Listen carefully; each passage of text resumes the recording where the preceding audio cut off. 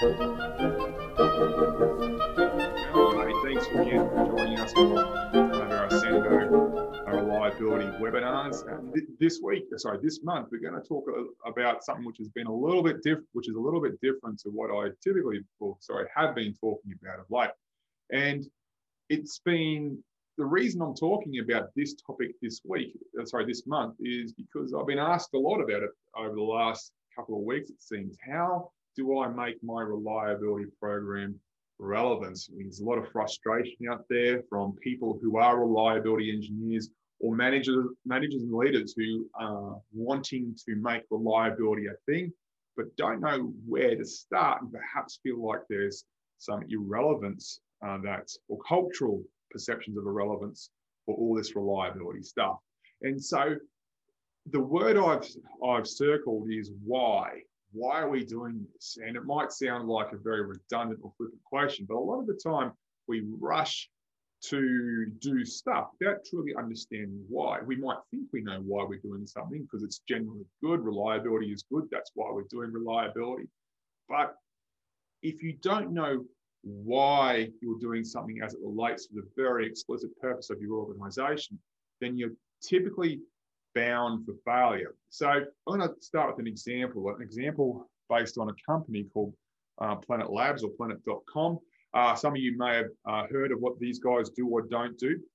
These guys are a company whose mission is to image every part of the Earth's surface every day. Now, let's just dwell on that. That is a fantastic vision, fantastic mission. There is no ambiguity about what this company is all about. Now, they achieve this mission by using small satellites. We're talking about really, really small satellites. So, small satellites that can fit in the palm of your hand. So these small satellites are really starting to make inroads in the satellite industry. People are realizing, hey, they don't need to be multi-billion-dollar behemoths to do really good things. So Planet Labs, Planet.com has a number of satellites circling around, orbiting Earth. And these small satellites obviously have little optics on board, little cameras that can take images. And essentially, they all work together to make sure that every square inch of the Earth's surface is covered every single day. So in terms of metrics that matter, how do we gauge the performance of this flock of satellites, as they call them? They actually call these satellites doves. So the collective term for doves or birds of any type is flock. So one thing that's obviously very important is the total number of satellites that are orbiting the Earth. But of course, those satellites need to be working. So when we launch these satellites, how long will they be lasting for? What's their mission duration? And beyond that, what's their mission reliability, the probability that they're going to last their nominal mission? And of course, there is cost. That's another thing we want to consider when Planet.com or Planet Labs is going to launch all these different satellites to achieve their beautiful vision or mission of imaging Earth's surface every single day. So you can see here that reliability is one of these things which make it very easy to work out or relate the status of each satellite to organizational success. So as of right now, Planet.com, Planet Labs, has in excess of 150 satellites orbiting the Earth. They aren't necessarily interested in reliability exceeding a certain level. That might sound crazy because small satellites can be manufactured relatively inexpensively. It actually means that reliability is part of the calculus. So for example, if you have a choice of spending $3 million on a small satellite or buying three $1 million small satellites, where those three small satellites are half as reliable as the most expensive one, then when you do the math, you actually want to go with those three less reliable small satellites. It's just as cost effective to buy one really reliable one or three less reliable ones, but collectively provide more reliability in terms of having at least one small satellite orbiting Earth. So they focus on the vision. They focus on why they are here to make all these decisions. There's no such thing as good or bad reliability because they know how reliable satellite, they know how to work out how valuable each satellite is as a function of cost, reliability, and all sorts of other things. So we don't need to have demonstration tests where we pass or fail, for example. It's all built into their purpose. So reliability is obviously very important for Planet.com, Planet Labs. And in fact, they're able to trade off reliability for cost and all sorts of other things in a really informed way. And as an aside, this organization is doing very, very well. So the point is, we're not interested in one satellite. We're not interested in 3 satellites. We're interested in imaging the Earth's surface every single day. So we aren't, Planet.com or Planet Labs is not interested on what it is they're doing in terms of what the actual product, system, or service. They're interested in the effect. And that's how we need to look at all the things that us reliability engineers, us leaders, us managers are overseeing. We're not technically interested in what we're creating. We need to be focused on why we're doing it. And when we focus on why we do these things, everything tends to make sense. So if you're in a commercial organization, for example, why is the reason customers buy your thing? Why is the reason users love your product, system, or service? The why, if you can articulate the why in your organization, that makes employees excited and motivated to turn up to work every single day.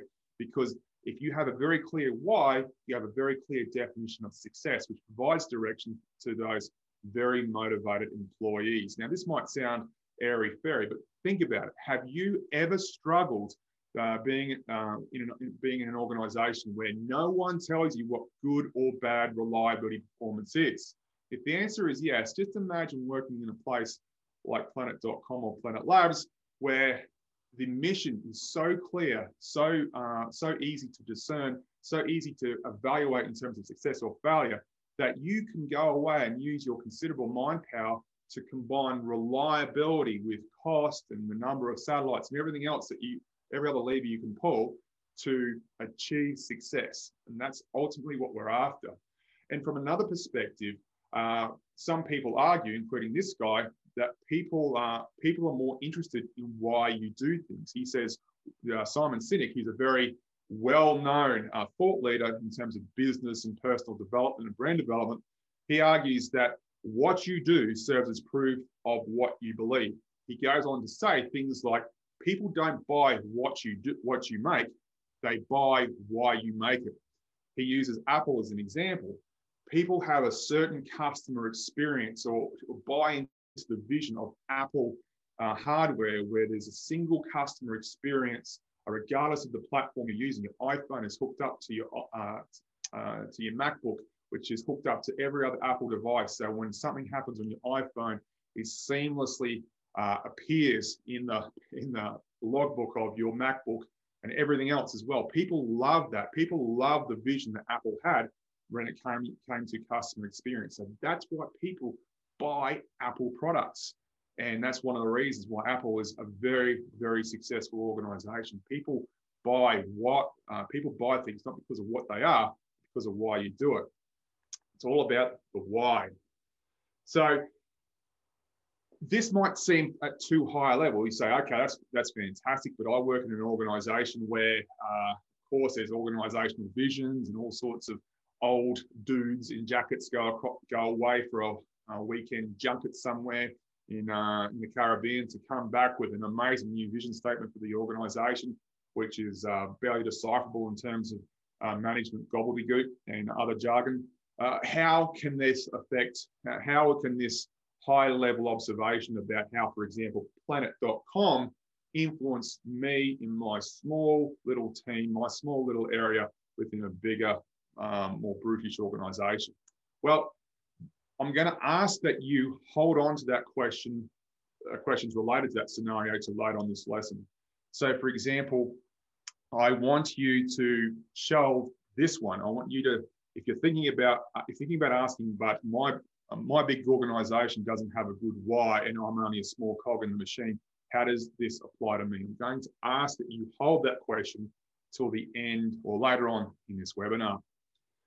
So going back to the big organization perspective, we know that successful organizations have a clear why statement. Now, the image you're about to see is an image of John F. Kennedy. He's talking at Rice University in 1963. And if you haven't seen this speech, I'd urge you in your own time to go on YouTube and listen to it. He is outlining the vision for the Apollo program in this speech, where he's explaining exactly what success for the Apollo program is, where they launch from Earth, deposit astronauts on the lunar surface, get back on board the orbiting crew module, and return safely to Earth. He says it very clearly. He uses distances, he uses numbers. It is unambiguous what success looks like for the Apollo program. And that means that every engineer, every technician, every astronaut, every cleaning lady who is a part of the Apollo program knew why they were there.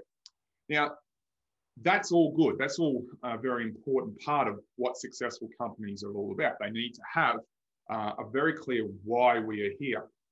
But that why has to be tied to this concept of value. You can't have success and have a clear why with that why not being linked to value. So if why is not linked to value, then what you are doing is a hobby. You can be passionate about a hobby. You can be passionate about something that you do in your backyard on a weekend. You can love, for example, I like watching Forged in Fire, where you have amateur blacksmiths from across the world come together and forge knives and hammers and all sorts of weird and wonderful, cool things. And they are passionate about what they do. If no one's going to buy those knives, they will still have a clear purpose as to why they do them, because it brings some sort of internal joy, but it's not valuable. If no one's going to buy those knives, there's no value to what they're doing apart from their own personal satisfaction, which is very important. But that means that what they're doing, or the thing that they're part of, is a hobby. So successful organizations have a very clear why statement, and that why statement, or that why vision, that purpose, that raison d'etre is valuable. So it doesn't necessarily need to be big organizations valuable from the perspective of a big organization. So value to you could be professional success. It's all about what it is that you value. But again, if no one is going to buy what you're making, then it becomes a hobby. So successful organizations with very clear whys, and those whys are valuable. So for example, Apple's going to wants to create essentially a bunch of different products with computer technology in it that creates a seamless customer experience. That's where iPads came from. That's where smart iPhones come from. Apple were pioneering the incorporation of computer technology into everyday devices for a bigger purpose of a single seamless customer experience. That's why they were doing it. And that sort of purpose, that sort of why is valuable because people like that, and they purchase Apple products left, right, and center. So once the successful organization has got their why, they realize it's valuable, they need to start thinking about how they do what they do. And how is all about people. How do people do stuff? And this is obviously getting a bit more down in the weeds. How it could relate to organizational processes and procedures or operating models. Different organizations call them different things. But once we come up with a purpose, once we realize where we want to image every square inch of Earth's surface every day, how do we go about doing that? Well, then that's when we work out that we need this many people. We're going to use satellites. We're going to do this. We need to have launch platforms, or otherwise pay organizations to launch our satellites into orbit, for example.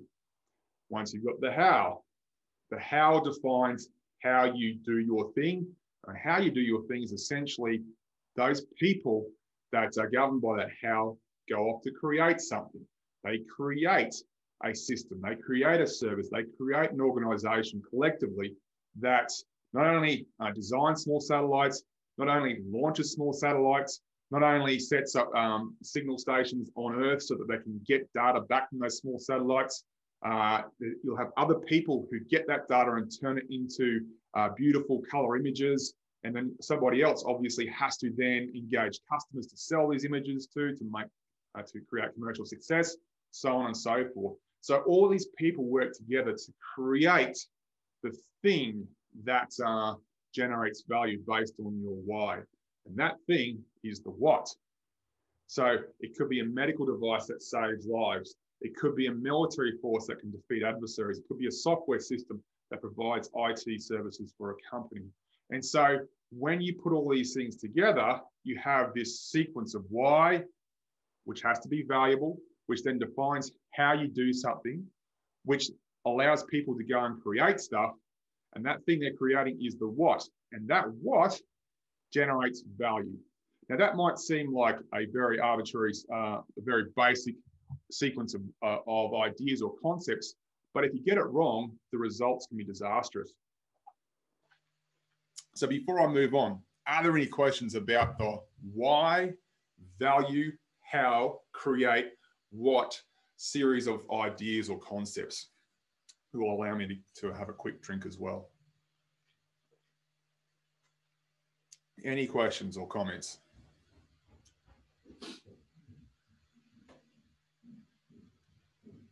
No. Okay, so let's move on to an example of an organization who does this whole thing pretty well, Amazon. Now, Amazon is well known for being a very customer-centric company. When Amazon came out, people could not believe that all you had to do if you didn't like your thing was to put it in the box that you received it and mail it back. That was seen as commercial suicide for an organization like Amazon back in the day. But the reality was they understood what they were there to do. They were there to focus on the customer. That was what their why is based on. And when they did all these things, which people initially laughed at, they all of a sudden became this monstrously successful organization because they decided they're going to focus on the customer. Now, Jeff Bezos in particular, he advocated what he calls a day one mentality. The idea is that when an organization is young, when it's a startup, it's a very exciting time to be alive because you're making up rules as you go. You're learning. There's no dogma. There's no, this is how we do things here. You are at the forefront of creating something new and amazing. And he would argue that a day two organization is an organization that falls back into its processes and procedures. The ability to question the status quo disappears because the status quo has been established. The ability to do something outside of your nominal lane is somewhat quashed because everyone has their own role and purpose in the bureaucracy, in the process. So he advocated that Amazon needed to be a day one organization all the time. So people were deliberately told or empowered, I should say, to think about what they could do versus what they were told they couldn't do. And so the Amazon business model, you might have seen this very simple little doodle, looks like this. At the center of their business model is this idea of growth. On the right-hand side, as you see it, is this idea of customer experience. And the idea is that if you follow this little loop, this little circle, this little wheel, that if the customer experience is good, then you're going to generate more traffic. More people are going to be drawn to Amazon to buy stuff.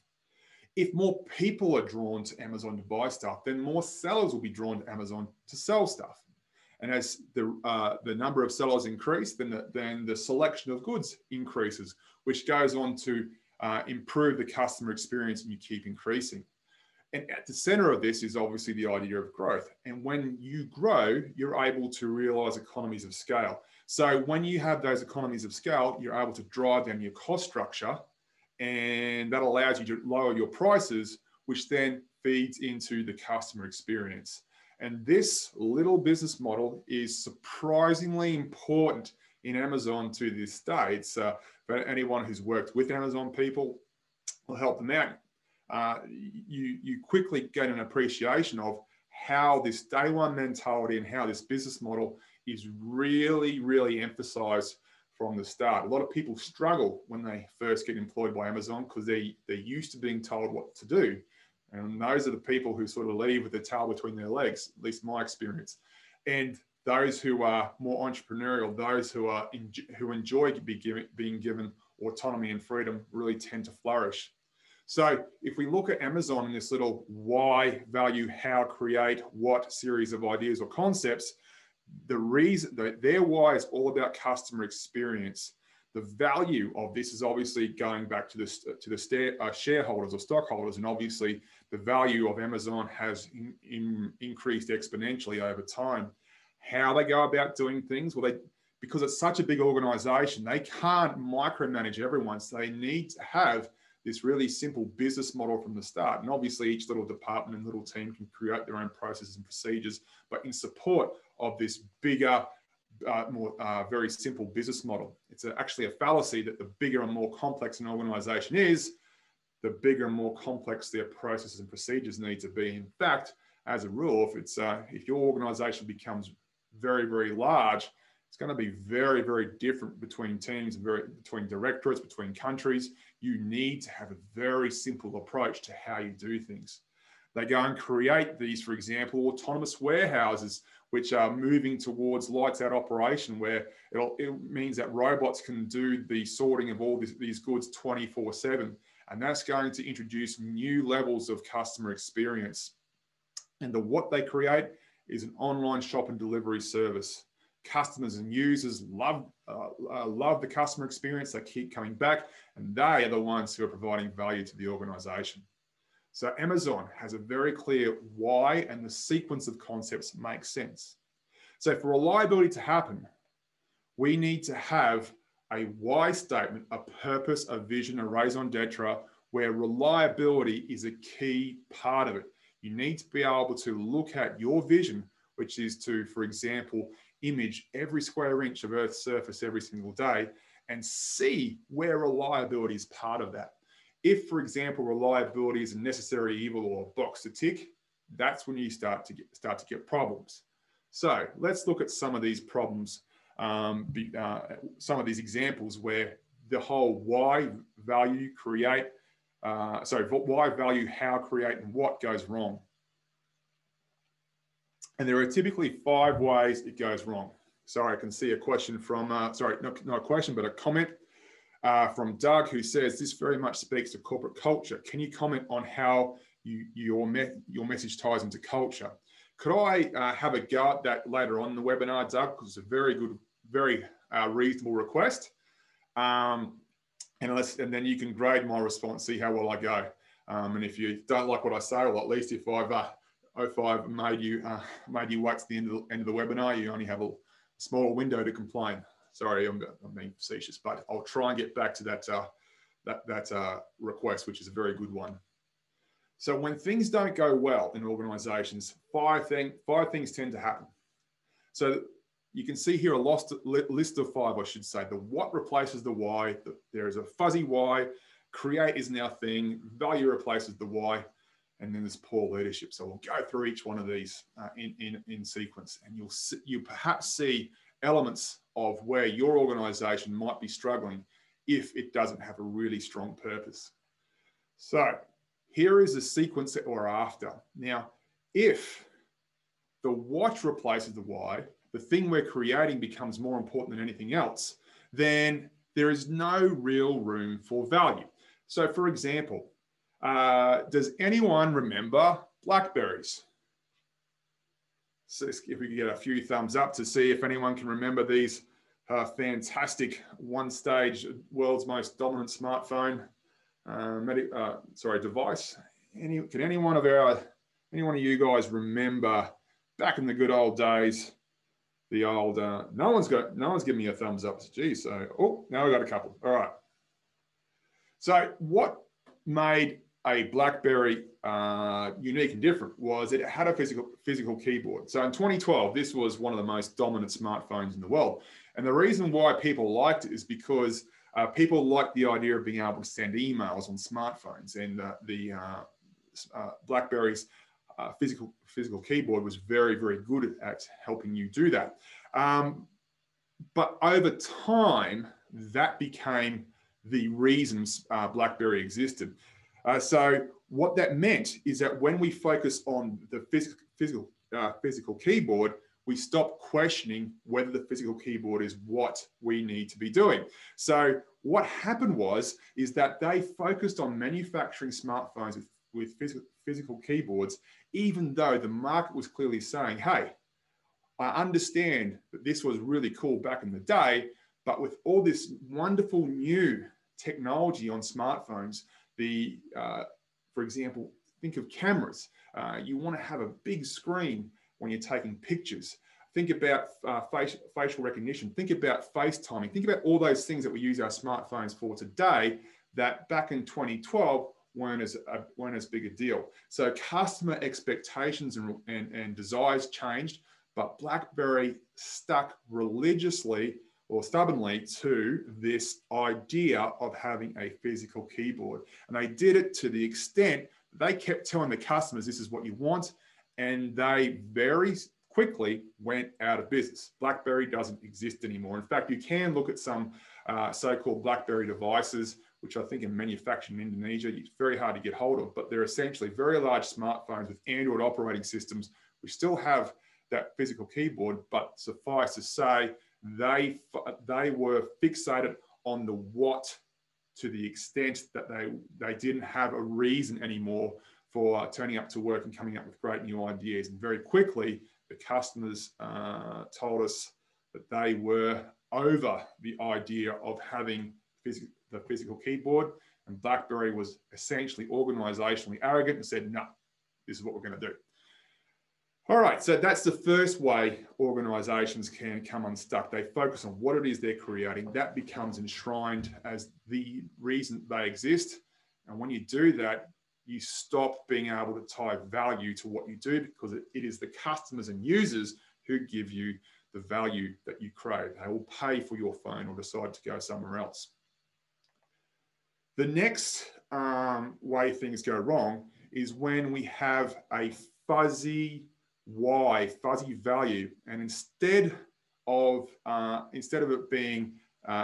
how being followed from the why or value purpose from the value statement, why are we here, what are we supposed to be doing? That means that instead of being able to work out in a very scientific and logical way how we go about achieving success, when success isn't apparent, then what inevitably happens? People get busy. Create becomes more important. People don't know what success looks like, so everyone does what they essentially either think success looks like or what they want to do. So for example, think of the space shuttle. That is an example of a what when the why is very, very fuzzy. So no one really clarified what success looks like for the space shuttle program. So what inevitably happened is that they weren't able, the beneficiaries, the voters of the US or their representatives were unable to really look at the space shuttle program and say, how do you provide value to me? And so the space shuttle program became very famous for the idea of earmarks, and that was where congressmen and congresswomen would only approve funding if NASA decided to spend a certain amount of money in their state or in their electorate. And that meant that eroded many of the managerial decision-making powers of the organization. Instead of deciding what was best for the program, they had to satisfy people holding the purse strings. So what would inevitably happen over time is, because we don't know what success looks like, but everyone is, even really skillful engineers that no doubt NASA had at the time, they were doing what they could without success being defined. It also meant there was no reliability goals realistically being incorporated into the program. So when something bad happens in organizations like this, the powers that be demand ever increasing layers of oversight. which means they say, for example, you need to comply with this standard or you need to be reviewed by this person, which then goes on to really modify the how we go about doing things, but it's too late because everyone's doing their own thing anyway. And this is obviously an image of the Challenger disaster where it exploded 79 seconds after takeoff. If you read the Columbia Accident Investigation Board report, the term echoes of Challenger is carpet bombed throughout that report. The same cultural issues that led to the Challenger disaster were apparent when it came to the Columbia disaster, which was 17 years later.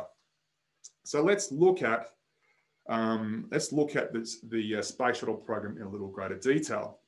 Back in the 1970s, when NASA was arguing for the space shuttle program, and they're up against a somewhat hostile president, Richard Nixon, the Apollo program had just wound up.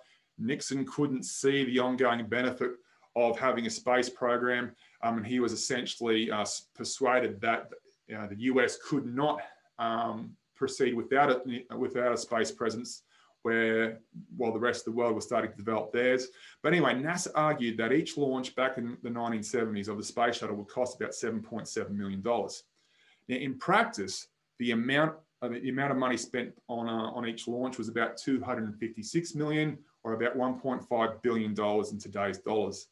And they argued that the rate of launch would look roughly like this, but in practice, that was the actual number of launches. So the space shuttle program was always doomed from the start. They never had enough money. The phrase "doing too much with too little" was also carpet bombed in the accident reports, all because success wasn't clearly defined. What does a successful program look like? So that's how things can go wrong when we don't have a very clear why statement. And compare the space shuttle program with the Apollo program. Success is very clearly defined by JFK and a lot of other people. Everyone knew what the successful end state looked like. For the space shuttle program, not so much. And that's where when you have a fuzzy why, the whole create thing becomes the most important element of that organization. In a way, it turns into a hobby factory. Now, another way things can go awry is when organizations outsource the whole creation piece. And when I say outsource it, I mean everything. Think of militaries who used to make military equipment, but now have sort of atrophied their engineering capability to the extent that they have these specific defense contractors they go to over and over again to create their great new things. And so when that happens and they also lose all their engineering expertise, what happens to the organization left behind? They're not creating anything. So teams in the militaries, for example, have to focus on their how. Their how is not engineering. What is their how? Well, their how becomes bureaucratic. How do we manage the contracts that oversee the creation of stuff?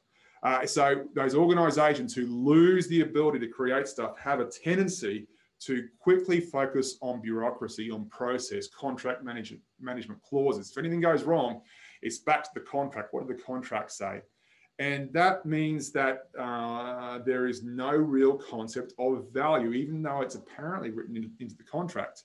They are no longer leaders of creation. When organizations talk to third parties all about bureaucracy and process and contractual clauses, they are telling that third party that is what we truly value. So instead of engineering, good design being the most important thing, everyone gets focused on process and procedure. And if anything goes wrong, which inevitably does, the end result or the reaction is to impose another process, have another committee, have another review, have another level of oversight, more contractual clauses, which makes it worse and worse. So that's another way organizations go wrong. And then we have the whole idea of just focusing on value. So if organizations lose their purpose and just focus on value and nothing else, sometimes people call return on investment or shareholder value, you inevitably turn into organizations like Enron, where you make decisions based on what we can do today to maximize perceived value. It's not about trading energies in a sustainable way anymore. It's all about maximizing profit today. And that inevitably leads the organization down a very dangerous path where it becomes the perception of value, which is the most important thing, rather than the good underlying purpose for that organization to exist. So the how, instead of being linked to the why you are there, becomes closing the deal. And you can only do this so often. And organizations like this often have a very toxic culture where fear drives everything. You need to report better than your compatriots over there. Otherwise, you won't get that promotion or all that bad stuff that this very surgical, this very clinical definition of value thrusts upon your decision making. So this guy here, Jeffrey Skilling, he was the CEO of Enron at the time. Stuff went down. So he created this thing called the PRC process, the Performance Review Committee. And the idea is that every Enron employee would be graded from a scale of 1 to 5. And a lot of that meant was based on internal connections and things like that. But if you were scored a 5, and every manager, every leader was required to score at least 15% of their employees as 5 being the worst, those people were fired annually. So it's a very, very toxic culture where you had to, even if you weren't performing very well, you would essentially have to stab other people in the back because you were driven by the fear of getting fired. And in fact, this guy openly stated that he believed fear and money were the best and perhaps only motivators of performance. So that's what happens when value replaces why. You need to have a valuable why. You don't need, value doesn't come first. It quickly evolves into a very toxic interpretation of why you are there. And of course, even if you do have this series of ideas right, poor leadership can get in the way. If you have poor leadership, they don't sell the message to the employees, which means they don't have good oversight of how things happen, how we create stuff. Employees don't know what they are doing. They don't know why they are there. They might be doing everything they think they need to do to promote organizational success. But if leaders haven't explained how important their role is and what important looks like for each and every single person in that organization, all these things, all these concepts quickly disappear. And inevitably, if you start with issue number 5, you're going to end up with one of those initial 4 issues. So it usually starts with poor leadership. And leading is different to managing, which is different to creating. So when we talk about leading, leading is a very different job than managing, and which is a very different job to creating. So when you're a leader, you need to introduce the idea of a vision. You need to explain the why. You need to link value to the why, and then you will essentially empower the managers to oversee or implement the reason why your organization exists. When you're looking at this from the perspective of reliability, you typically, organizations which do this very well have someone who is like a reliability champion, and one who's going to advocate for success.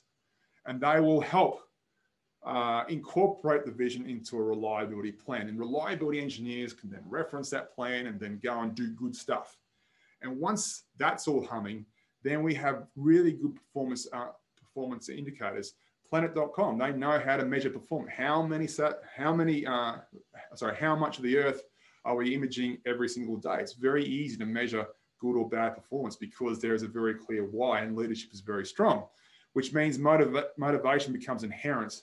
So leaders need to communicate. They need to do things like enable. They can't just say, go and do this stuff without enabling. They need to train people.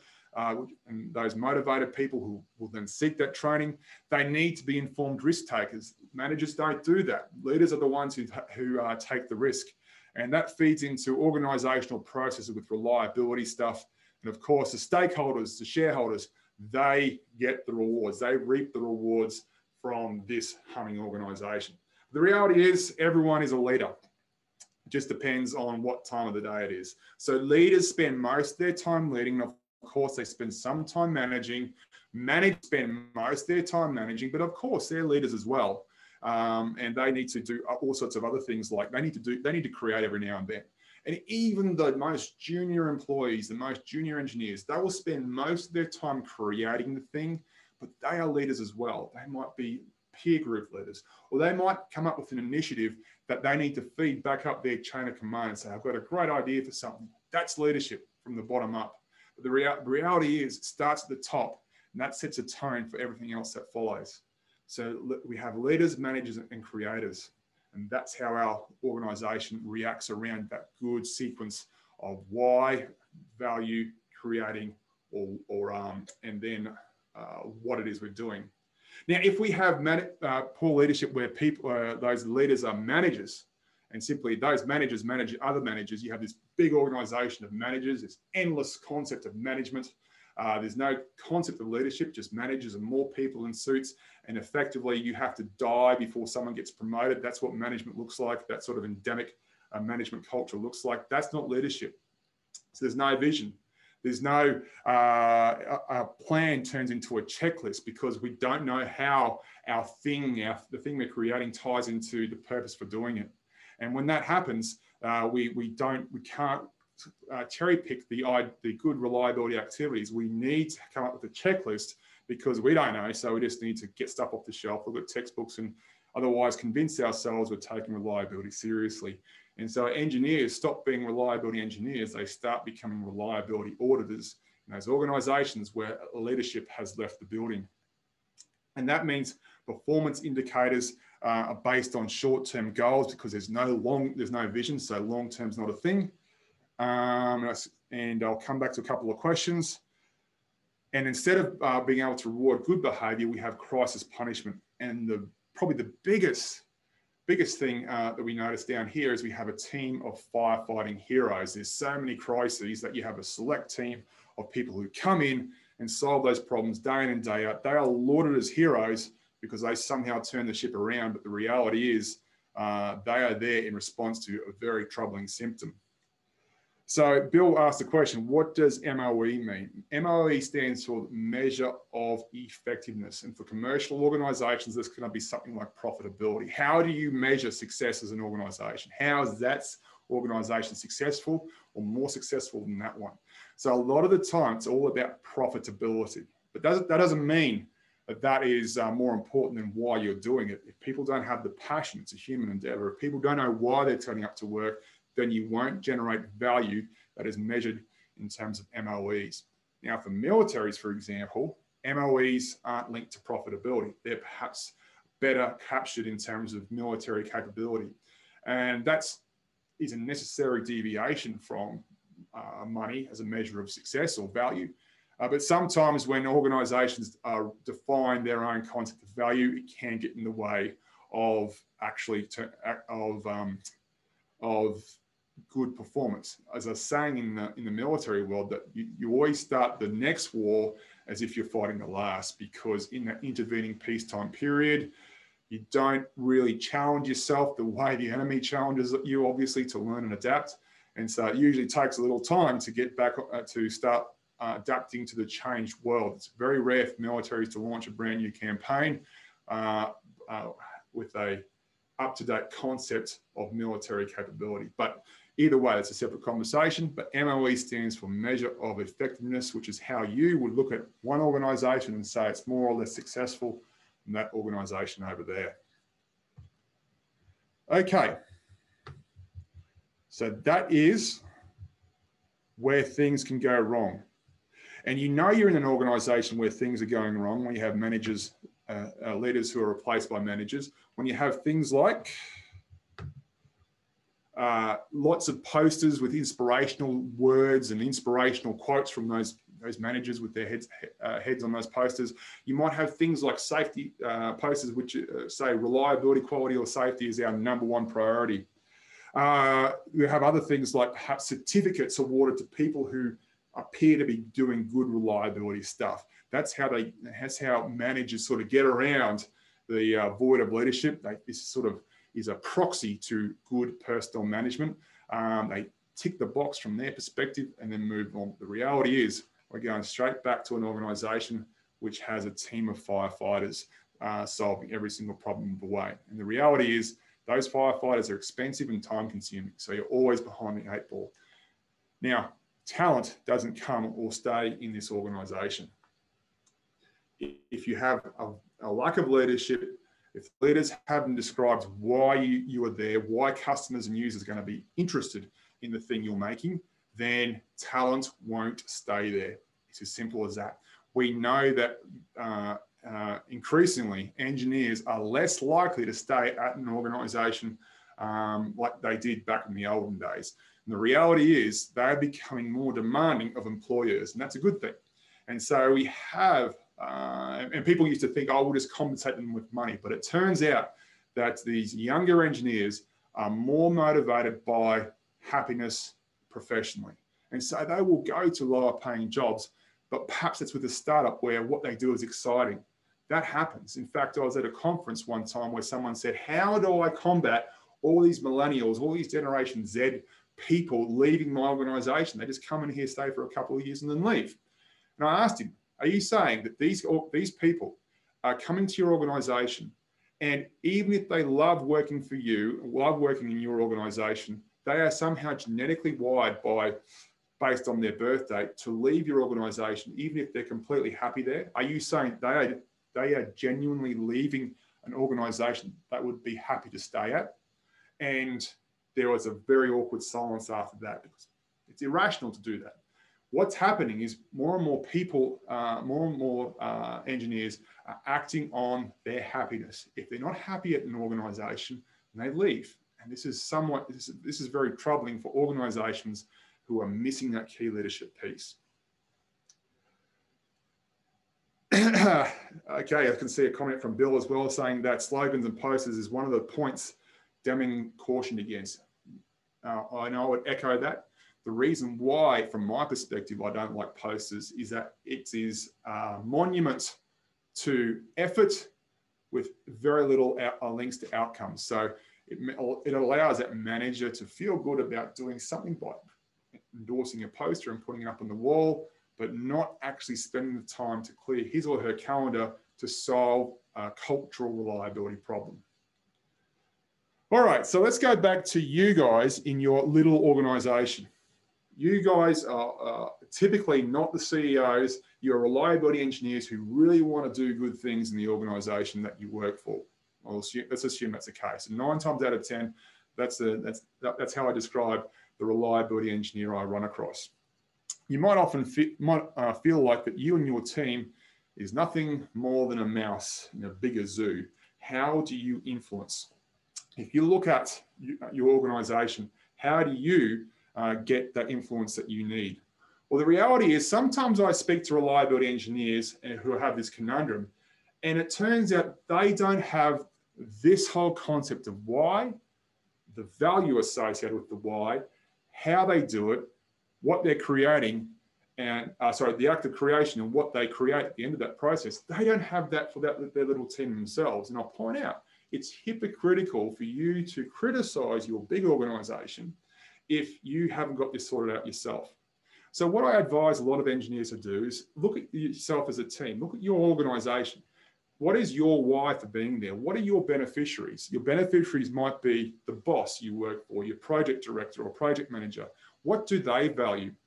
The customers or the users might be the employees in your organization, which you come in and help solve their reliability problems on a daily basis. You might even be part of a bigger, create a bigger pathway to reliability, a bigger organizational plan. What is the purpose for you guys to be being there? How are you adding value to the organization? So for example, what is the value that your why needs to support? Are you trying to drive down the cost of downtime? Is the purpose of your organization to have more efficient FMEAs, or is increase yield to drive down production schedules and costs, increase fleet availability, decrease warranty costs, or is it help your team make things work? The reason why this is important is because when you are alone with your CEO in the lift, you need to explain to him or her why you are there, what makes your team valuable. So ask yourselves, what is your why? Why do you and your reliability team exist? And how does your team create value? And there's 10 tips that I'll I'll throw down today. The first tip is have the right why. It's not to do reliability effort. It's to need to be based on a story. How are you important or integral to your organization? Are you there? If you're the reliability manager of your department, do you say on a daily basis, team, you are here to make sure we have happy users and customers? What is it that you're there to do? Are we there to drive down the cost of downtime? Are we trying to maximize throughput? Why are we here? But it's not just that. That's a measure of value. Why do we exist in the first place? Are we there because we're going to influence people? Are we going there because we're going to do data analysis? Why are we here? If you typically say our purpose is to do reliability stuff, then that's not going to be viewed very favorably from the rest of the organization. If you are there to promote a culture where you hunt failures and promote the idea of eliminating costs associated with reliability in a very tangible way, then you're starting to get a bit closer to why you exist. The second tip is to have individual purpose. People care deeply about purpose. People, like I said, will go to organizations with lower salaries if it's more exciting. That is the individual, that's how individuals relate to the why of your organization. So if you're a reliability dude or dudette, you need to do things like focus one-on-one meetings and have less committee stuff. We need to have less reports and going through numbers and fact checking this and all that sort of good stuff. So how do we make sure our reliability engineers do what they do in a way that they feel they add value? So if you're working in a medical device organization, how does the efforts of one engineer add value to the world? How does their purpose link to what we're doing? And many organizations who make medical devices insist that engineers mingle with patients and users who their product is going to help. It's very important. I see organizations who do this tend to be the more successful, more professional organizations, because they get that the individual purpose needs to be linked to the bigger why. So you can do this at a smaller scale. You can allow your engineers to mingle with the pilots of that brand new fighter jet you're building. That helps them make a tangible link to what it is they're doing on a daily basis. And once you have that motivation, always have clear direction. So what does success look for your reliability team 1, 2, 5, or 10 years from now? Is year 1 to have, for example, a FMEA culture? Is year 10 to have failure rate reduced by a factor of 10? And then once you have that, if you don't have what success looks like, it makes it very difficult to formulate the how to get there. And if you don't have success, have a clear idea of success, then everything you do can be recast as success later on. If nothing's a failure, then everything's successful.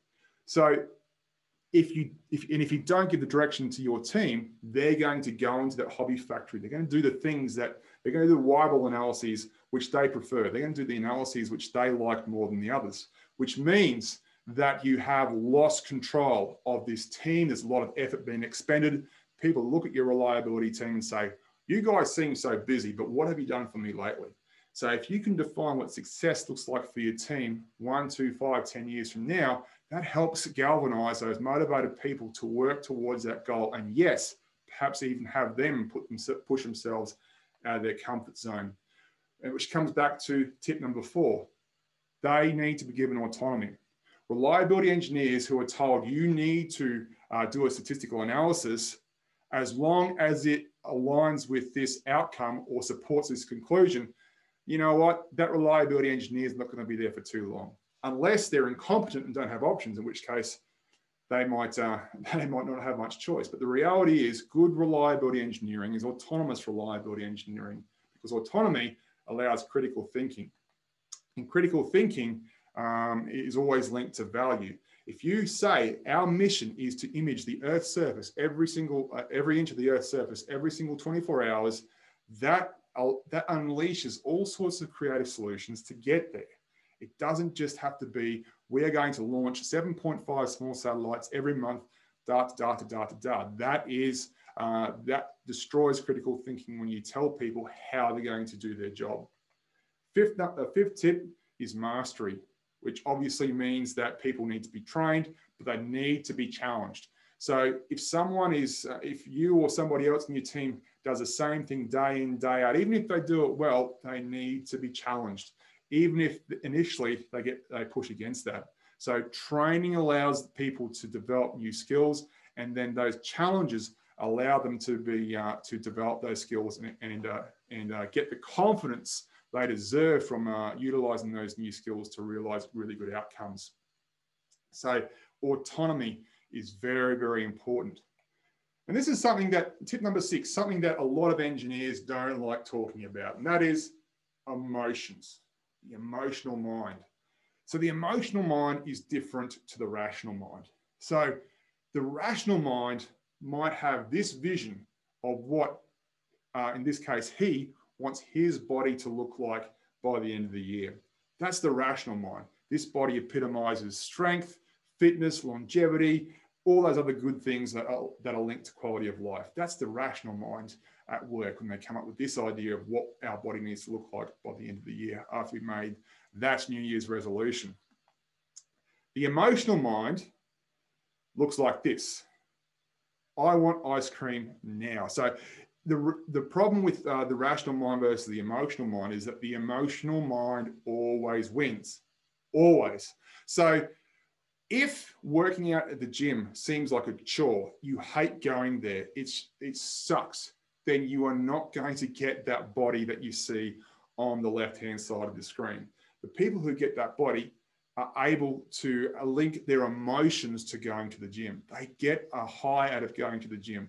They enjoy going to the gym. They enjoy exercising, crazy as that might sound. And that is where you get the results. Now, if people associate reliability with from a very rational perspective, they understand it's important, but emotionally, they also want to start designing the wrong thing really fast, then the emotional mind is always going to win. If you can convince people that, hey, if you think about reliability from the start, you're going to drive down your production costs, you're going to have fewer issues when you turn up to each design review, you're going to essentially be that much faster than your compadre over there who doesn't have the reliability mindset. You're going to look great for your boss because you've solved all the problems before manufacture versus once they're in the field. If people are able to understand that the emotional benefits of reliability, such as improved perceptions of performance, are tied to reliability engineering, that's when the rational mind and the emotional mind coincide, and the emotional mind will always win. And to help create that emotional mind, we need to celebrate success. Now, one thing that sucks the soul out of lots of us without knowing it is working for a project for 10 years where success is only bestowed upon us once that project is finished.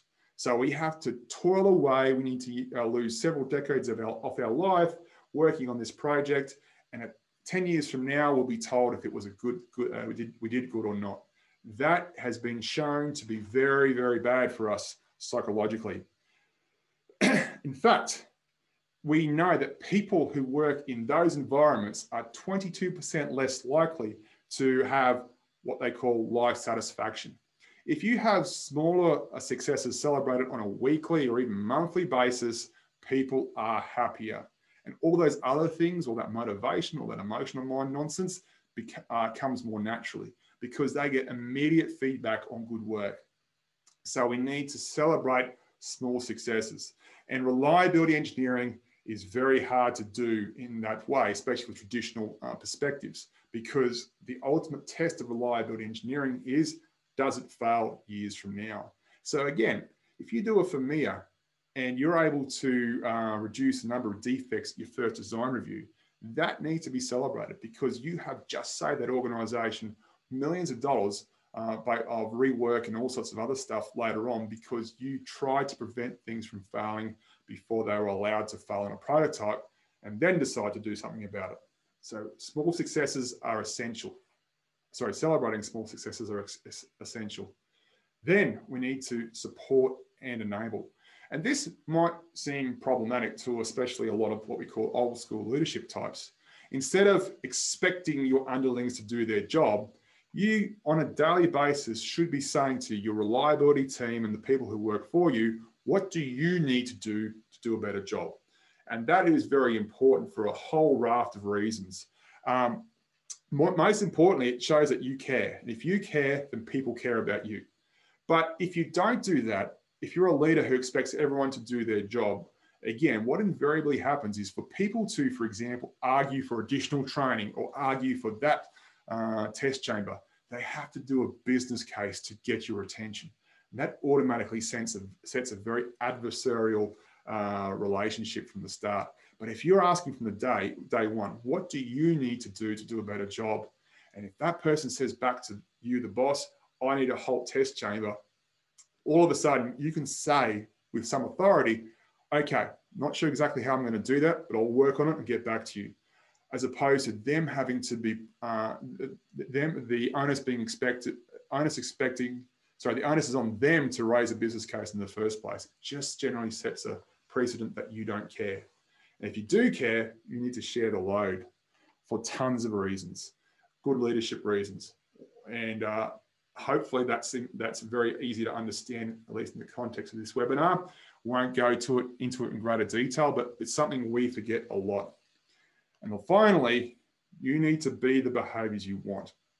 A lot of the time when I'm speaking with clients, I ask them, if you were to look at all the words you throw out of your mouth on a daily basis, hey, project director, let's go to your calendar. Let's see let's create a breakdown of the time you spend talking each day and try and work out what the subjects are that you're talking about. So if all you talk about is the weekly report, supplies, visit by the CEO, functionality, schedule, and budget, if they're the things that you're talking about more than anything else, that's where your priorities are. And human beings are great at picking up on that. So if your boss is always talking about budget and schedule, you know that the only thing that you can do to impress that person is to be on budget and on schedule. If reliability is this tiny little sliver over here, then that's how important that person considers reliability to be.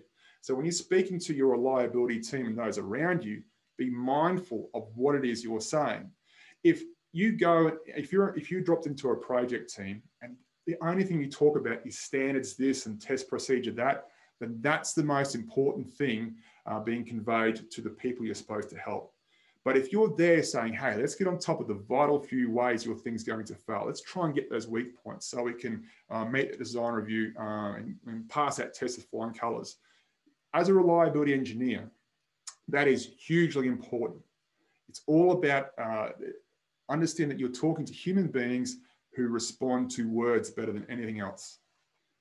So what does your calendar and meetings minutes say that you value? If you're in any doubt, go back to your Outlook calendar and work out what it is that you spend most time on.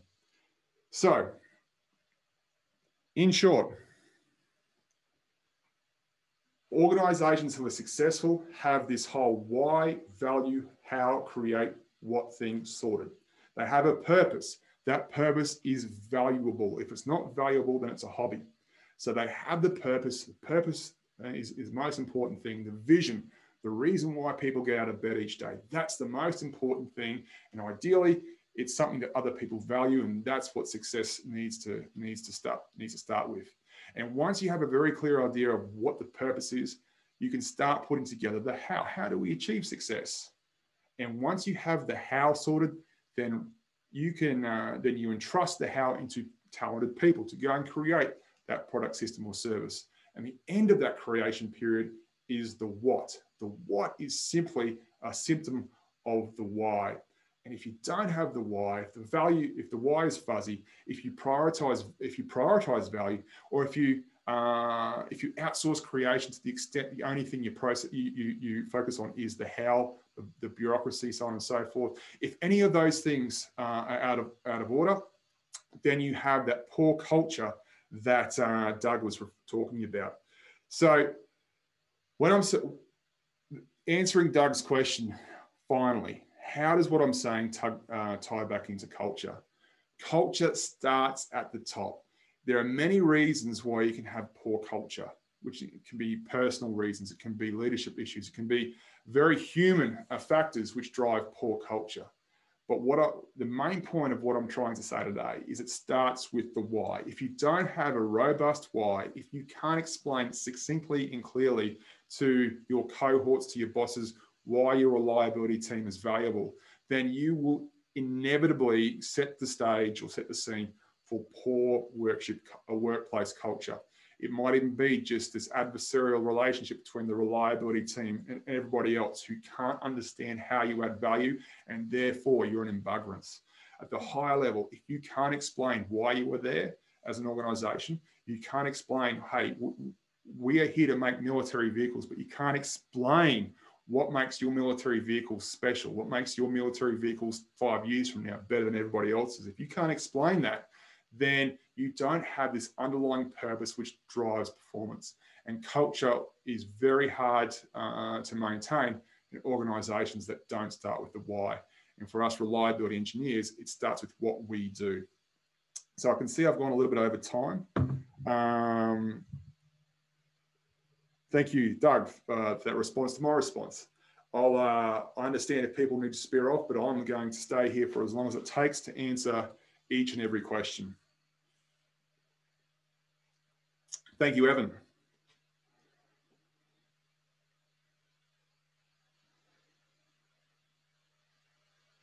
Any questions?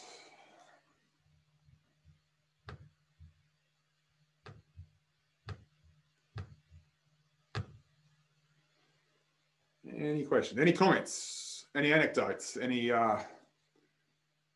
commiserations to be shared across the team? Okay, Neil, you got a question, I see. No worries, Bill. Catch you later.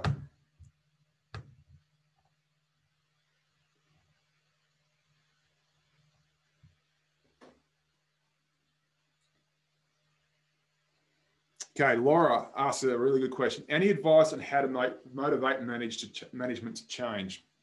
Really good question. So and this is a topic of a much bigger conversation I often have with people, is when you're trying to change the perception of your boss, you can argue what's important to you till you're blue in the face. You can also argue what's important to the organization till you're blue in the face. But if your boss has his or her own personal reasons for being who or what he or she is, and sometimes that's unrecoverable. Sometimes they're just they're a gluttonous waste of oxygen, just walking around your office space, who are just ruining the lives of everyone they touch. Those people do exist. But let's just say that you are in a position where it's not like that. You might not be best buddies with your boss or your manager, but suffice to say, you're on different wavelengths. Perhaps you're the reliability engineer and they're the guy or girl who's reluctantly being put in charge of you. I don't know. The idea is that whenever you're trying to influence their decision-making, you need to sit down personally and perhaps with your team and work out what motivates them personally. And if you go through that brainstorming process, as a rule, you could write down all these very selfish personal motivations of your boss. You could also brainstorm all the organizational motivations as well, profitability, all those sorts of things. And if you're lucky, you might be able to draw a circle around where those things overlap. So for example, we've had some success in the past. I use Familiars a lot in these examples because a lot of people associate with reliability engineering with fixing failures 10 years from now. But Familiars, when done well, prevent problems from occurring. I use the analogy of having 5 problems. Problem number 1 is a failure your customer experiences. Problem number 2 is a failure you uncover just before launch, which is not as bad as an issue your customer experiences, but still very expensive. You might have to choose between reworking or launching a substandard product. That's problem number 2. Problem number 3 is a problem you uncover towards the end of your design cycle. Still expensive, still time consuming, but it's not as bad as problems 2 or 1. Problem number 4 is actually a problem we like because that's where you use, for example, Halt test chambers to push early prototypes beyond their design limits to try and work out their weak points. So we don't mind problem number 4 very much. And problem number 5 is a problem we prevent by doing a FMEA, for example. So these issues never occur because we thought about them in advance and prevented problems 4 through to 1 occurring later on. And I show them an example where in liquid rocket fuel industry, they did a study to compare that sort of approach to life to one where you essentially did build, test, fixing. And where you have reliability built in from the start, they were able to produce these rockets twice as fast with 73% less money being spent. So if you can educate, for example, the manager who is very skeptical about reliability and say, hey, if we do these things, we can start realizing benefits today, which go onto your quarterly report and will reflect very well on you. If we do have if we're able to do FMEA training, if we can get on board, all those problems we had last year, all that scrap and rework we had to go through, all those issues that our first design review team uncovered without what we thought was an amazing design, we can perhaps eliminate all those problems. So this year, we don't have all those problems of last year and the preceding years by making reliability a priority, because reliability is not all about failure. And you can also, in other organizations, have been able to demonstrate how reliability tools actually allows you to come up with really cool features which customers prefer. So not just trying to prevent failure from a physical sense, but prevent failure to meet your customers' expectations. So that comes back to the first thing I was saying. Work out what the personal selfish motivations of your bosses are or audience are, and do the same with your organizational goals, perhaps even your own goals, and draw a circle around the bits that overlap, the bits that make sense. And then if you need help, then reach out to platforms like Ascendo Reliability for advice. But then you need to create the narrative which then convinces your audience that reliability is important to you because value is provided to you in this very particular way.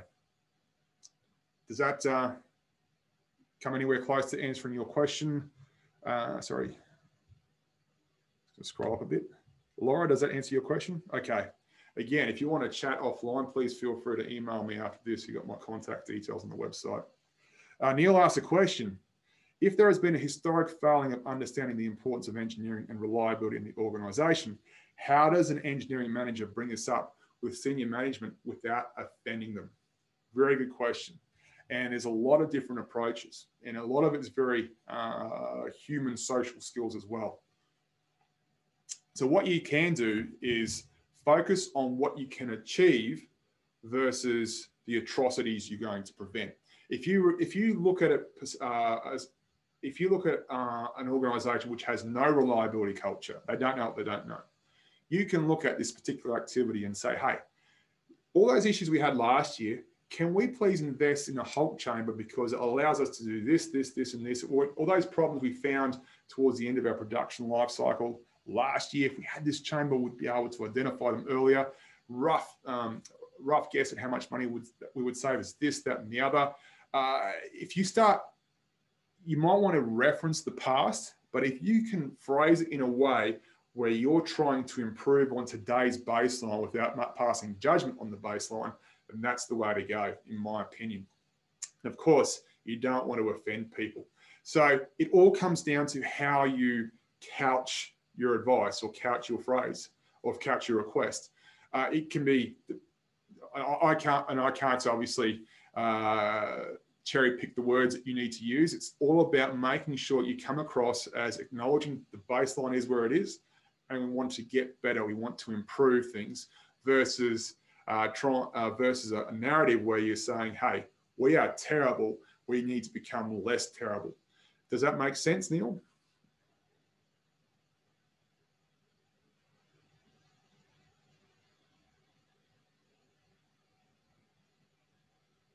I'll let Neil take some time to respond to that one, but I'll also point out if you can, when you're couching your advice, if you can put it in terms of what motivates again those senior managers, that's really, really useful. So if those senior managers are all about, for example, if they're focusing on profit, which is a function of, so say, warranty returns, if you have an idea which can drive down warranty returns, so that ties in with their concept of value, along with not offending them by referencing the status as of today as a baseline, couching your advice in terms of something new and amazing, 9 times out of 10, I'd expect you to get a fairly receptive ear. But of course, there are bad people everywhere in all walks of life. You might just have a very cold and passive senior management team or senior leadership team.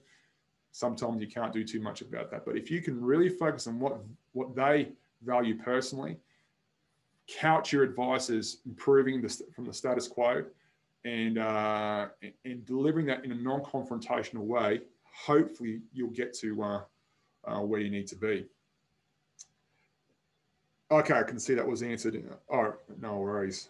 Neil, you asked that in the question Q&A box as well. All right, Jamie asks, what framework or tools can we provide our reliability champions, assuming they have the essential attributes and also may not have a direct reliability title? So there's lots of different answers here. I'm guessing, Jamie, you're referring to a bunch of people who work in your organization who are doing good reliability things, but they're not a reliability guy or girl, but it's also within their job title. And you also mentioned they may have the essential attributes and skills to do what it is you want them to do.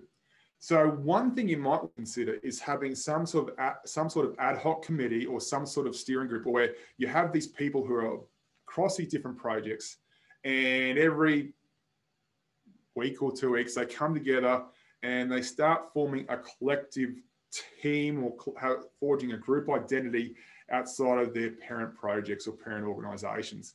And when you do that, all of a sudden you have the ability to unleash those wonderful group dynamics we want to see in an organization where we have to work collectively together. So obviously getting them together and forging this sort of collective sense of purpose is very important, but then you need to leverage that platform to take to the next level.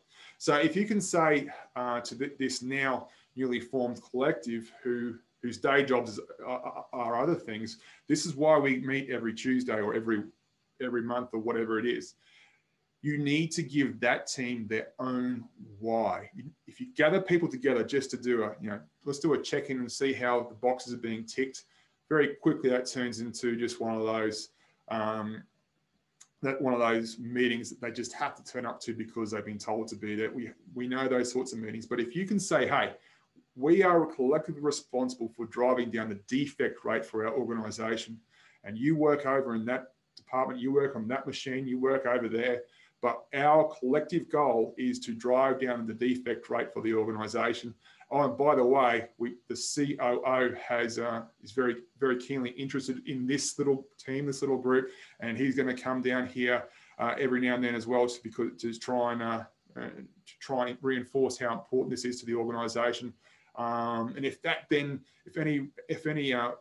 any progress is then quickly rewarded or quickly acknowledged in that team or that group, then you start getting this little center of mass, a center of expertise in those organizations where you don't have formal reliability engineering titles, but you do have this collective sense of purpose for your reliability engineers. Does that answer your question, Jamie? Of course, there's lots of variations to that idea, but is that anywhere close to your question? I can see that you also ask that attributes equals good leadership, drive, and motivation, but are not. Sorry, the attributes these guys have, now I get it. They have good leadership, they have the drive and the motivation, but they're not reliability engineers, but they have front lines, access to the data, can make the changes we need. It is an operations question. Okay, so I think I answered part of that. It sounds to me like, Jamie, that you would really want to focus on training these people as well. Good training, not just ticking the box training.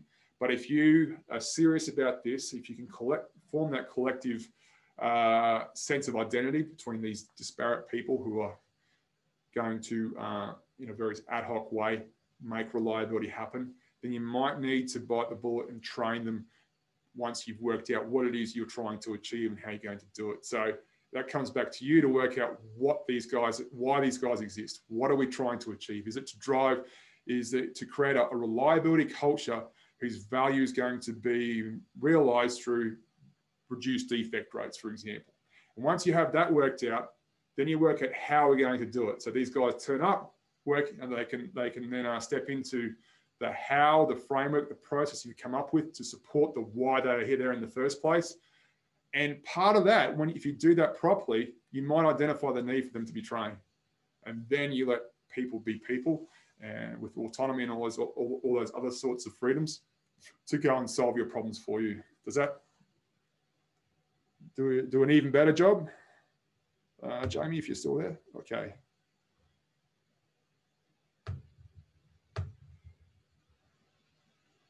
Thank you, Jamie. One caution I would say to you, Jamie, and everybody else is just not grab people, say you're reliability engineers, have monthly meetings with donuts, and then tell them to go back. That's bound for failure. You become sort of a milestone of achievement in the weekly calendar versus trying to create something new and amazing. Any more questions? Still got a healthy bunch of attendees hanging on.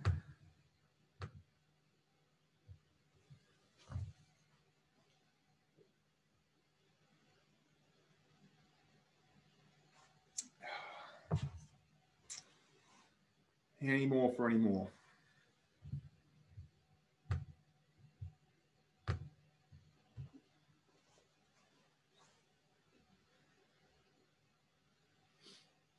You guys have given me a couple of good ideas for the articles we write in Ascendo Reliability as well. So thanks for that. Looking at you, Jamie. Thank you, Hajat. And you say stay safe as well. Much appreciated.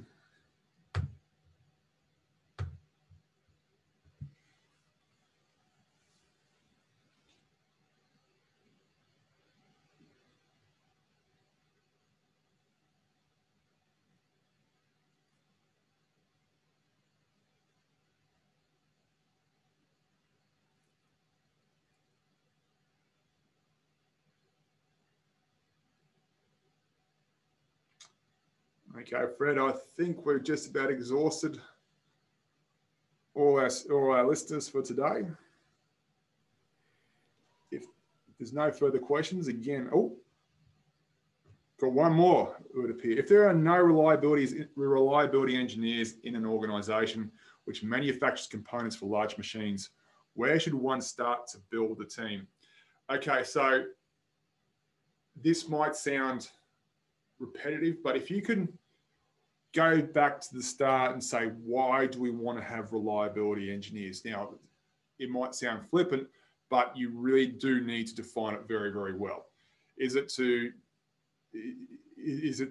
create a reliability culture where, for example, manufacturing quality supports organizational value? If that's the case, if that's why you're there, what does value look like for your reliability team? Is it all about driving down defect rates and prioritizing defects, the early identification of defects? What do you value? And don't just think about it, try and write it down, brainstorm it with your team, make sure everyone's on board with that. And often when you do that, you might say, it might quickly point to a particular metric, defect rates, for example, yield, or maybe throughput, or maybe a combination of all of the above.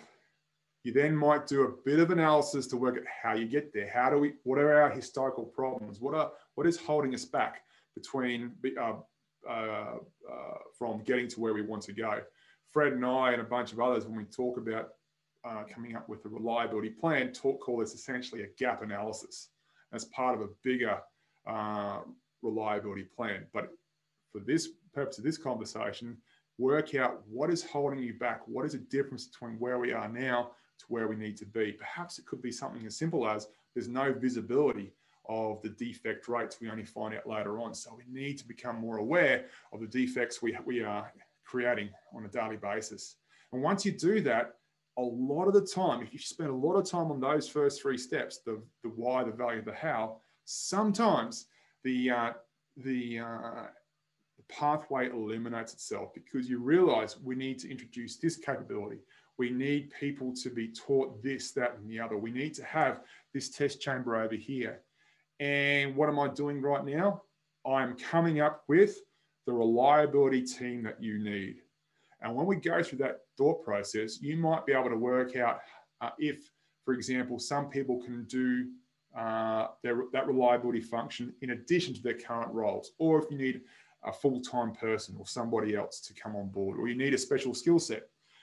If you start with the why, link it to value, tie it to the metrics that matter, and you start doing even just a rudimentary analysis about how you're going to resolve those problems by first starting to identify those problems, the team you need to come up with can often just easily fall out of that thought process. Does that answer your question?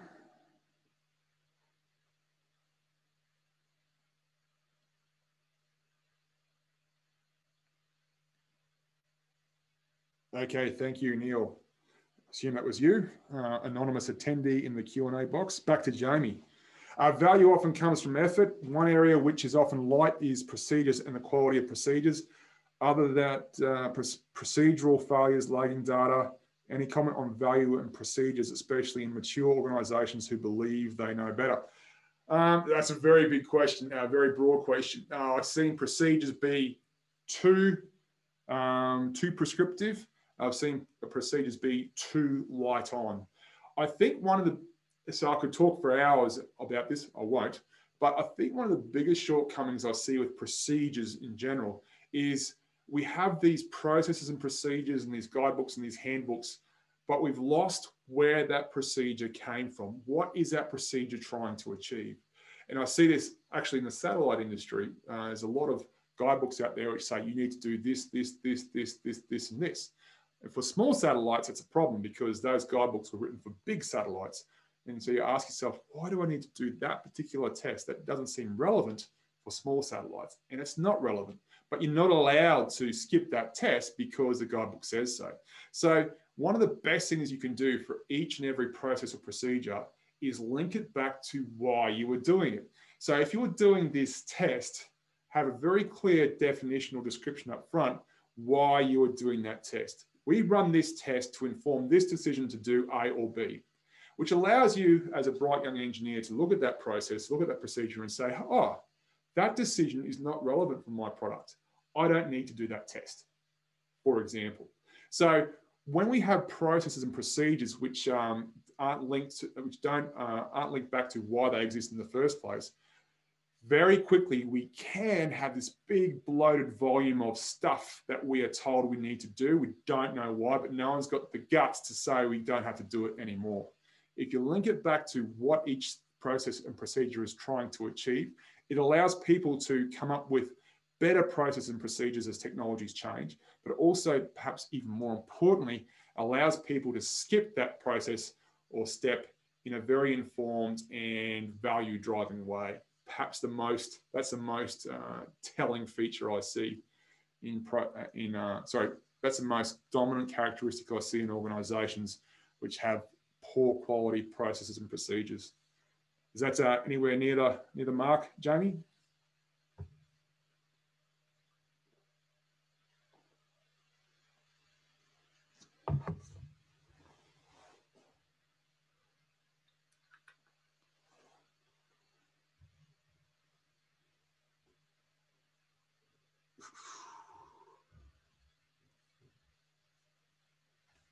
Still got 14 long haulers hanging around. Just waiting to, I'm guessing Jamie's typing a response to critique my response.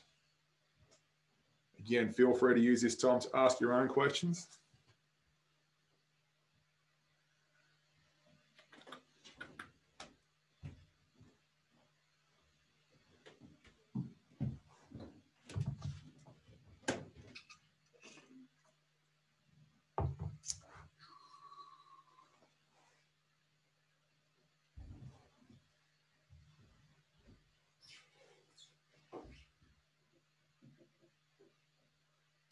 Okay, so Jamie just said, yes, it has me thinking about comparing well-designed systems versus poor design. and having to manage poor design in the field. Yeah, it's an ongoing struggle dealing with design issues in the field. And again, reliability engineering can help you make just not only more reliable designs, but better designs. And one of the examples I use actually is the Motorola push-to-talk two-way radio. Sorry, Motorola two-way radio. You can see this in Carl Carlson's Effective FMEA books, and I use it in my course as well, where Motorola, who is the industry leader in two-way radio technology, looked at failure from the perspective of failing to impress the customer, and they used traditional reliability activities to not only make sure we had a robust design, but made sure that our push-to-talk button had a texture on it that allowed military operators to quickly, in the dark, locate that push-to-talk button at night without having to take their gloves off, for example. Very, very simple design change, which meant that it became a very, very appealing product for a very big market segment, just because they focused on making sure that push-to-talk button, which is on a small device, was easily locatable with the thumb of a soldier who is obviously potentially being shot at, wearing thick gloves and is doing this at night. They want to be able to quickly locate that button. And that's a big selling point for these two-way radios. And they used reliability engineering to create not only a reliable design, but a desirable design as well. So are there any more questions moving forward?